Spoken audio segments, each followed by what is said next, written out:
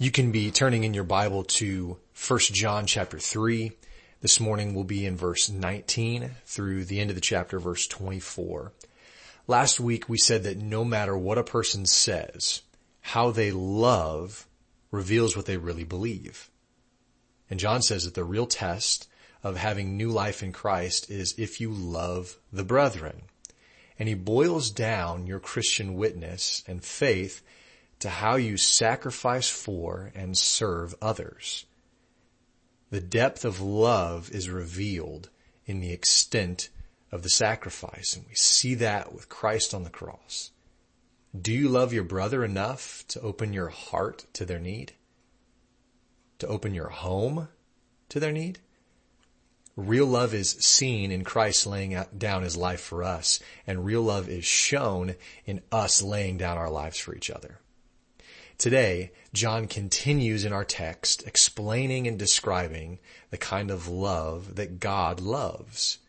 And he goes on to tell Christians another reason they can be confident of their salvation. Just listen for it as we read this morning. Chapter 3, starting in verse 19. By this we shall know that we are of the truth and reassure our hearts before him. For whenever our heart condemns us, God is greater than our heart, and he knows everything. Beloved, if our heart does not condemn us, we have confidence before God. And whenever we ask, we receive from him, because we keep his commandments and do what pleases him. And this is his commandment, that we believe in the name of his Son Jesus Christ and love one another, just as he has commanded us. Whoever keeps his commandments abides in God, and God in him. And by this we know that he abides in us, by the Spirit whom he has given us. So in verse 19, he says, by this we shall know that we are of the truth and reassure our hearts before him. By what do we know we're of the truth? And by what can our hearts be reassured before God? Those are good logical questions to ask here. Well, verse 18 tells us, when we love not in word or in talk, but in deed or in truth. So John says that Christians can have confidence before God if they actively love the brethren in deed and in truth, not just in word or in talk. So confidence comes to the Christian who intentionally and obviously loves the church. So one evidence we could say that a person is truly saved is that they genuinely and actively practice Christian love. John has already said in chapter 3, verse 14, that if we love the brethren, then we know we have been given new life. But there's an aspect to this assurance that we're all affected by, and it's our own hearts. Now, when biblical authors use the term heart, they're not talking about your literal heart. The internal organ that delivers blood to your whole body is not what they're referring to. They mean your thoughts and your intentions, where your feelings come from. We get this idea because many of us will say, well, you broke my heart. Well, we don't literally mean that someone, snapped our aorta in half. We mean that they hurt us deeply. So the heart means the seat of emotions. So what's John saying here then? Look at verse 20. For whenever our heart condemns us, God is greater than our heart, and he knows everything. So for the believer, even when you're convicted of sin, even when you're brokenhearted about it, when your heart condemns you, the God who knows everything certainly knows the desires of your new heart, even when your flesh fails to follow through. Why do our hearts need assurance? Because even though we're not who we used to be, we're not yet who we want to be. And sometimes we blow it. Oftentimes, we might say we blow it. Now look at verse 20 again. Specifically, if our hearts convict us of not loving the brethren as we should, God, who, remember, made our hearts and knows everything about our hearts, he's greater than our hearts. He reassures us of forgiveness in Christ and our place within his family. But also remember, God's action of regeneration will cause the reaction of continued righteousness in the believer. Not perfect righteousness, but continued righteousness. Paul describes it as the practice of it. You're not going to get it right every time, but God does his work in the hearts of his children in those moments. He reassures your heart before him of his blessed salvation. And he reminds you of his power to save and keep you. Verse 21, Beloved, if your heart does not condemn us, we have confidence before God. Again, specifically when it comes to loving the brethren, if we have no conviction of sin in this area, if we have a clear conscience before God, well, this leads to confidence before him. Not arrogance, as if we deserve God's favor simply because we act proper for a little while or anything like that. Our confidence is not based on performance, but on the evidence of his work in our hearts. So believer, who gives you the ability to love people who are difficult to love? Who causes you to put aside your preferences in order to serve someone else's?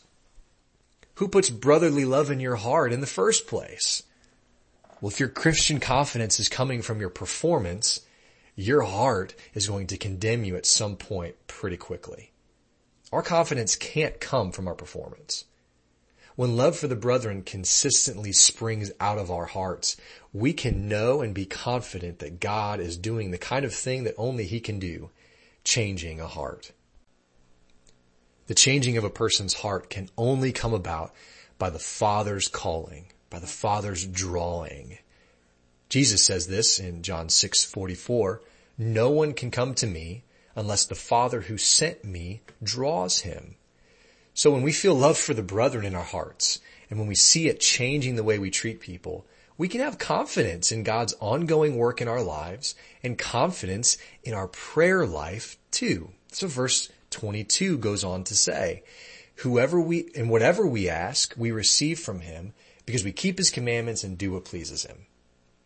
Now, some misunderstand this verse because it says we'll receive whatever we ask for of God. Some interpret this to mean that God will give us anything we want for, kind of like a genie. The Bible says whatever we ask, we receive. See, it says it right here. Well, there can be some confusion, so let's discover what John really means when he says this. Look at the whole phrase, specifically the connecting word because. We receive what we ask because of something. The because points us to the last half of the verse, because we keep his commandments and do what pleases him.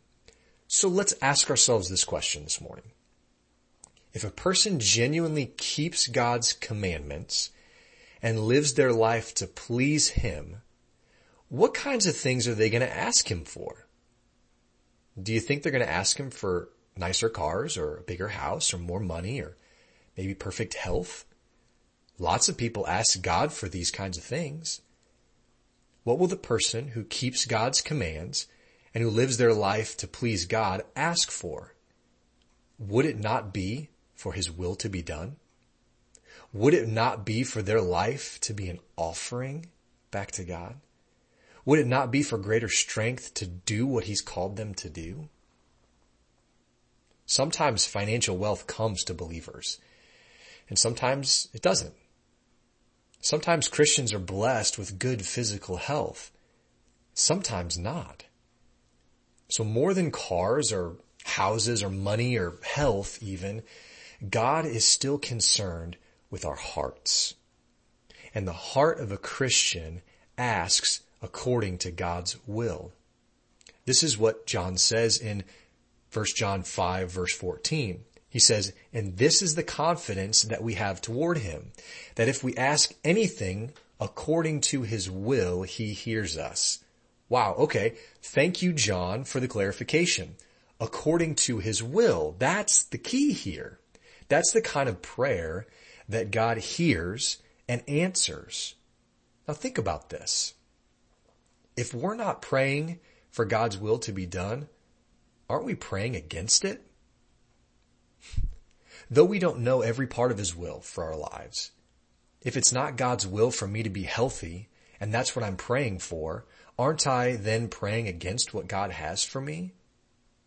And do we really think that God will answer a prayer against his own will?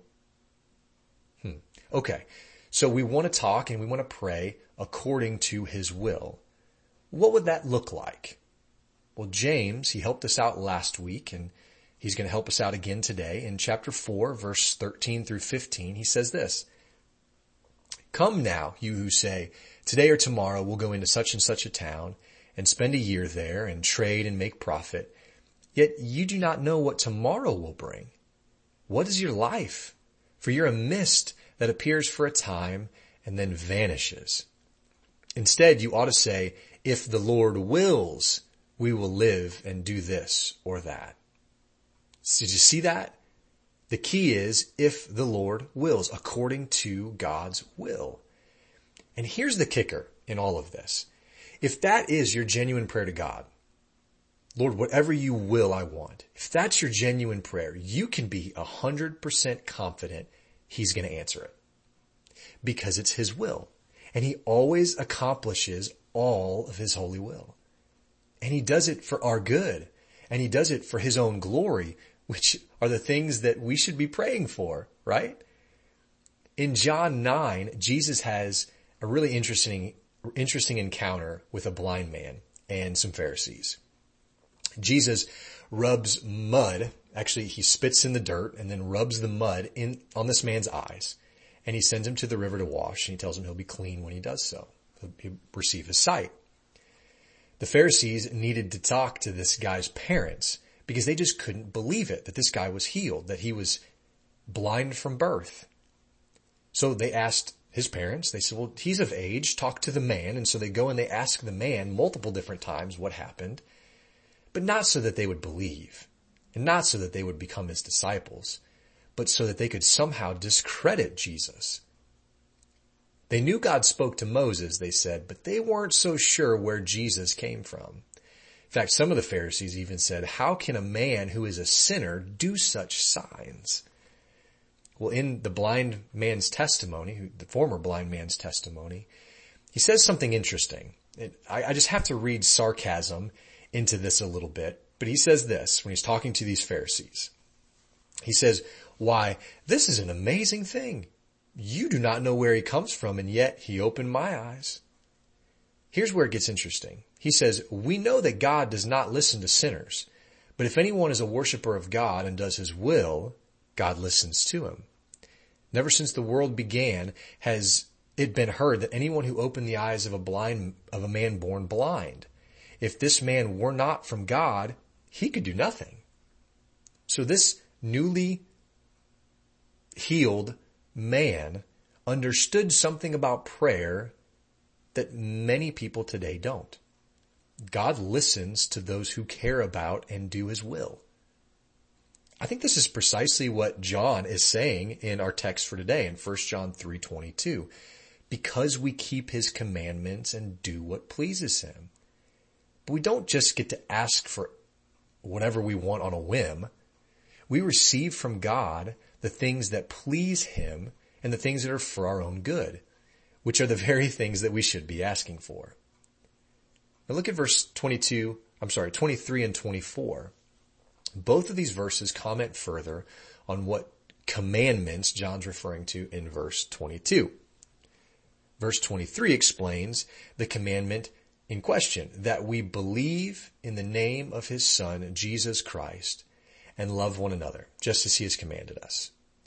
There is a doctrinal or belief element to this, but there's also a moral or action element to it as well. Believe leads to love. And this is a twofold test for a changed life. Belief in Jesus and love for one another. I don't think this is a which came first argument, like, which came first, the chicken or the egg either. I don't think it's like that at all. Belief in Jesus precedes genuine love for one another. How can you love others properly if you don't know Jesus first? If you've never experienced his love in your life? And how do you know Jesus if not called to him by the Father through the Spirit. Remember, John 6:44, no one comes to me unless Father who sent me draws him. We've seen it done. Maybe we've done it ourselves, but you can fake love for others. But real, sacrificial, biblical love for one another only comes through faith in Jesus Christ. Now look at verse 24. By this we know that he abides in us, by the Spirit whom he has given us. Those who abide in God keep his commands, and those who keep his commands abide in God. Now let me point us back to verse 16 for a moment. Here John says God's love is made clear by Christ's sacrifice. And in verse 24, John says that God's abiding presence is made clear by the indwelling Spirit. We know God's love because of the person and work of Christ. And we know God's presence because of the person and work of his Spirit. The Spirit whom he has given us, he has given him to us. Do you see the not so subtle flow of thought here? Do you see the chain of events unfolding? Not one of us demanded that God save us and implant his Spirit within us. Romans 3 illustrates our efforts quite differently. No one seeks God, Paul says there. No one understands. All have gone astray. Were it not for the Father's calling, the Son's sacrifice, and the Spirit's indwelling, not one of us would be able to call God Father, Christ brother, or experience the presence of the Holy Spirit. But God has done all of these things for every person who believes. Now I want to go back and visit the story in John 9 about the blind man and the Pharisee as we close this morning. Right after the previously blind man said, if this man were not from God, he could do nothing, the Pharisees, they answered him. But they didn't give him the answer that we might expect. They answered him and said, you were born in utter sin, and would you teach us? And they cast him out. Jesus heard that they had cast him out, and having found him, he said, do you believe in the Son of Man? He answered, and who is he, sir, that I may believe in him? Jesus said to him, you've seen him, and it's he who is speaking to you. He said, Lord, I believe. And he worshiped him. This man was miraculously healed from a lifelong problem, yet he still didn't know Jesus personally. So Jesus went out of his way to confront this man with the truth. Jesus went out looking for this man to challenge his beliefs. Think about this guy's life. For decades and decades, he dealt with all the hardships that come with being blind. It would be hard enough in 2020 to be blind, but this man, thousands of years ago, had to endure these things. And then suddenly, incredibly, he was given his sight. But at that point, he'd still never seen Jesus. Remember, when he encountered Jesus the first time, Jesus put mud on his eyes and told him to go down to the river to wash. When he came up and he could see, Jesus wasn't there. So he went to the Pharisees and they cast him out. And then who came looking for him? Jesus did. But it wasn't until he looked in the eyes of the Savior that he truly believed. Friends, those listening this morning, you may have experienced some kind of incredible thing in your life. But if you've never looked into the eyes of the Savior and believed, you don't know him in the way that John talks about here. Knowing Jesus this way requires an explicit and intentional belief in him as God the Son. Mental assent is not enough. Simply knowing facts about him is not enough. A person has to confess Jesus Christ as their personal Lord, the Son of God. Have you ever had a face-to-face encounter with Jesus? I think about this man and how it says that he was cast out. Do any of you feel that way today? Do you feel forgotten? Is hope slipping away? Jesus went looking for this man, and I believe he's seeking after you today. The Father is still drawing people now. Is he drawing you? I would argue that he is. And I would encourage you to follow where he leads. I'll be standing down on the front row as we sing our final song in just a moment. And if you think that the Lord is calling you, I want to personally invite you to come down to talk and to pray with me. But let me point one more thing out before we sing. Notice this man's immediate response to belief: worship. We know that this man knew, even before putting his faith in Christ, he knew that believers followed Jesus as his disciples. That's what he asked the Pharisees when they were asking him questions about Jesus. He said, why? Do you want to go follow him too? So he knew what it meant to follow Jesus and be his disciple.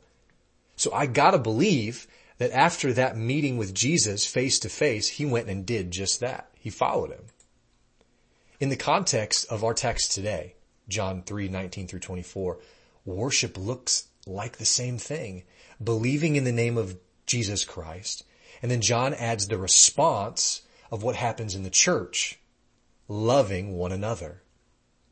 It starts personally on the inside with belief, but brothers and sisters, it always moves to the corporate and outward love. An encounter with Jesus takes us from death to life, and from separation from the body to love for the body. I appreciate John Piper's notes on this. You can see those in the notes that I've given you this morning. He says, the one all-embracing commandment of this letter is that we believe and that we love. These are the foundations of our assurance, because these are the evidences of God's work. They are the testimony of the Spirit. So believers with clear consciences, confident access, and obedient lives that please Christ can be assured that God will hear and answer their prayers for their good and their prayers for his glory. The presence of God's Spirit is the confidence we have been given as sons and daughters. Believers listening today, does the desire to obey God's command rise up in you as we discuss this? Does your prayer life reflect the imperative to ask for God's will above your own? Are you spurred on to love one another in the body in deeper and more active ways? And may the Lord confirm that we are of the truth and reassure our hearts before him as we display our belief in him by obeying his commands and by loving one another well. Let's pray together. Lord, we ask that our hearts would be inclined to love for one another, that our hearts would be inclined to joyfully obey your commandments. Lord, that we would believe in the name of Christ and we would love one another. God, even our best intentions will fall short of this. And so we need Jesus desperately today. We need the indwelling Spirit to spur us on to these things. And we know that we have it if we are in Christ, because it's given to everyone who believes. We thank you for your loving kindness for us, undeserved, but we thank you for it today. In Christ's name I pray. Amen.